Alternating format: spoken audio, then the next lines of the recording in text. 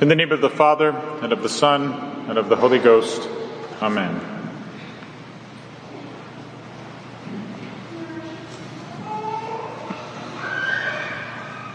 Our Lenten journey has begun, and we are called during these 40 days to practice the virtue of penance, the virtue by which we deplore the deeds of our sinful past and turn again to God. We began the penitential season of Advent with the awesome reflection that the whole world will come to an end. Meditation on the four last things, death, judgment, heaven and hell, is the beginning of any true conversion. And the season of Lent begins with the same thought. Only now it is not the end of the world which is our meditation, but the impending end of our own lives. This thought should inspire in us a healthy fear of God. Not a servile fear, but the fear of a child toward a loving Father whom he has offended. During the imposition of ashes, we sing Emendemus in melius. Let us amend for the better in those things in which we have sinned through ignorance, lest suddenly overtaken by the day of death, we seek space for repentance and are not able to find it. Ignorance. Surely we cannot plead that. We cannot ask God for forgiveness simply on the grounds that we didn't know that our actions were wrong. What can be the true meaning of this prayer? Ignorance here is lack of consideration on our part for two things. First of all, that our life will soon be over, and we will have a terrible price to pay for our unrepented sins. This thought should occupy the first part of our Lenten pilgrimage. And secondly,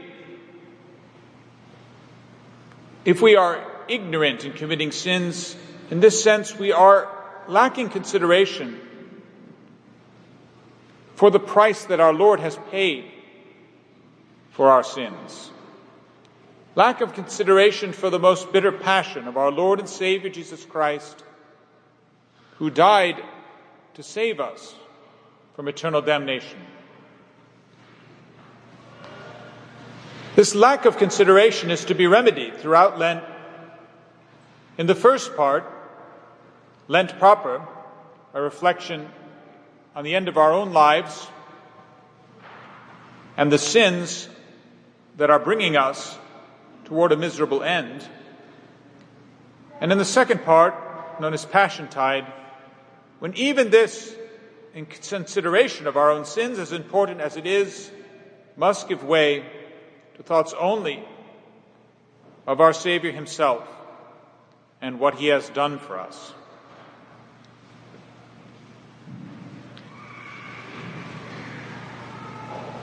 We know it is important for all of us to make a good confession leading up to Lent, and during Lent, before we receive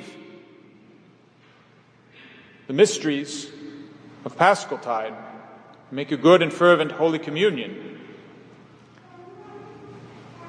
We all know the steps for a good confession, which we learned in Catechism. These 5 steps are that first of all, we make a good examination of conscience. We beg the assistance of the Holy Ghost, of our patron saints, our guardian angel, to know all the sins we have committed in thought, word, or deed. Secondly, we must have contrition. That is, we must regret our sins for a supernatural motive. It is not enough to deplore our sins because we have worldly consequences to suffer for them. Even the souls in hell have such remorse. Their sins gnaw at their consciences for all eternity, because they know they are the cause of their misery. This is not yet contrition. Nor is it enough to be sorry because your actions have hurt other people, physically or emotionally. There is a natural goodness in this. But this is not yet true contrition. No, to be truly sorry, we must regret our sins because they have cost us our eternal life with God, because by our sins we have wounded fellow members of the mystical body of Christ, or pushed others away from God by our scandal. And to be most perfectly contrite, we must regret our sins because they have offended Him who should be the sole object of our love.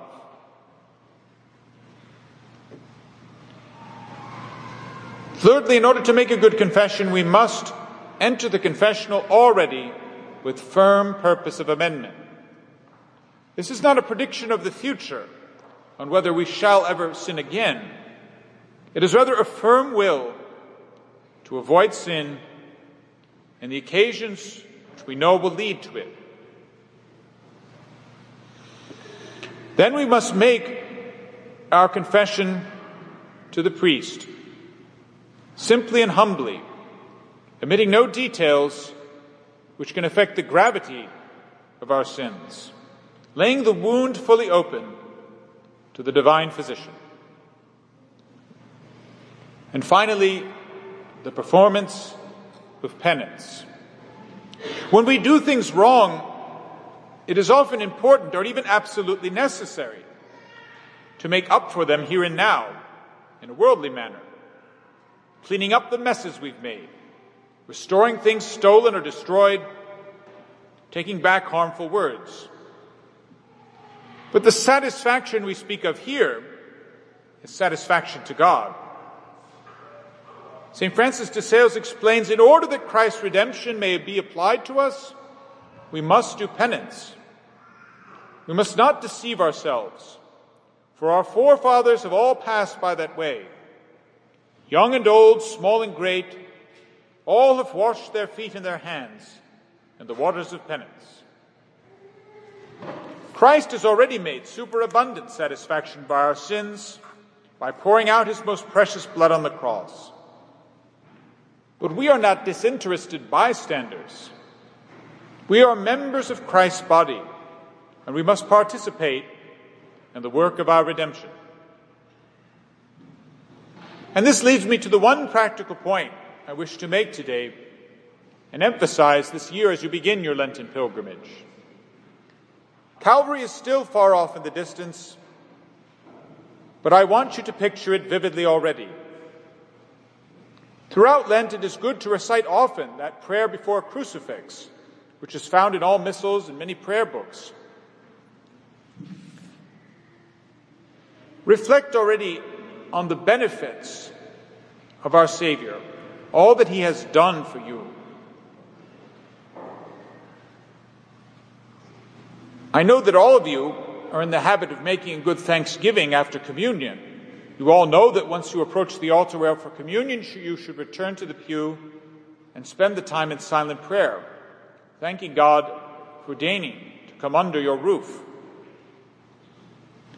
I wonder, though, how many are in the habit of making a good thanksgiving after confession.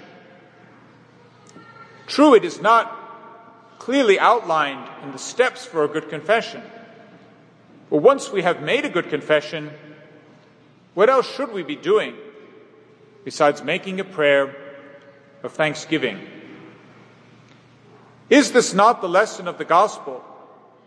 In the 17th chapter of St. Luke, the Gospel which we read on the 13th Sunday after Pentecost. 10 lepers approach our Lord and cry out, "Lord, have mercy on us." And He says to them, "Show yourselves to the priest." They do as they have been commanded. They undergo the steps that have been outlined. And yet only one of the 10 returns to give thanks, which our Lord exclaims, "Where are the other 9? Has only one been found to give thanks to God?" Yes, we do as we have been taught. We follow the steps for a good confession. We show ourselves to the priest by kneeling down at the confessional and laying bare our souls so that they may be healed. But once we have been healed, performed our penance in order to make satisfaction, how often do we take a moment simply to give thanks to God for healing us? There are many ways of praying this prayer of thanksgiving. But one of the most beautiful ways, which is found in many prayer books and has been recited by the saints over the centuries, is to recite the 102nd Psalm, the Benedic Anima Mea. Truly, this psalm should be on our minds, especially as we enter this season of penance and reflect on what our Lord is doing for us by healing us in the season of Lent. As we have approached the altar already today to receive ashes, we have heard the words, "Remember, man, that thou art dust, and unto dust thou shalt return." God, too, remembers that we are dust. He knows our frailty, and so he is rich in mercy. And so I close today by praying with you this great psalm of thanksgiving for a good confession. Bless the Lord, O my soul, and let all that is within me bless his holy name. Bless the Lord, O my soul, and forget not all that he hath done for thee, who forgiveth all thy iniquities, who healeth all thy diseases, who redeemeth thy life from destruction, who crowneth thee with mercy and compassion, who satisfieth thy desire with good things. Thy youth shall be renewed like the eagles. The Lord doth mercies and judgment for all that suffer wrong. He hath made his ways known to Moses, his wills to the children of Israel. The Lord is compassionate and merciful, long-suffering and plenteous in mercy. He will not always be angry, nor will he threaten forever. He hath not dealt with us according to our sins, nor rewarded us according to our iniquities. For according to the height of the heaven above the earth, he hath strengthened his mercy toward them that fear him. As far as the east is from the west, so far hath he removed our iniquities from us. As a father hath compassion on his children, so hath the Lord compassion on them that fear him. For he knoweth our frame. He remembereth that we are dust. Man's days are as grass. As the flower of the field, so shall he flourish. For the Spirit shall pass in him, and he shall not be, and he shall know his place no more. But the mercy of the Lord is from eternity unto eternity upon them that fear him, and his justice unto children's children, to such as keep his covenant, and are mindful of his commandments to do them. The Lord hath prepared his throne in heaven. His kingdom shall rule over all. Bless the Lord, all ye his angels, all ye that are mighty in strength and execute his word, hearkening to the voice of his orders. Bless the Lord, all ye his hosts, you ministers that do his will. Bless the Lord, all his works, in every place of his dominion. O my soul, bless thou the Lord. Amen.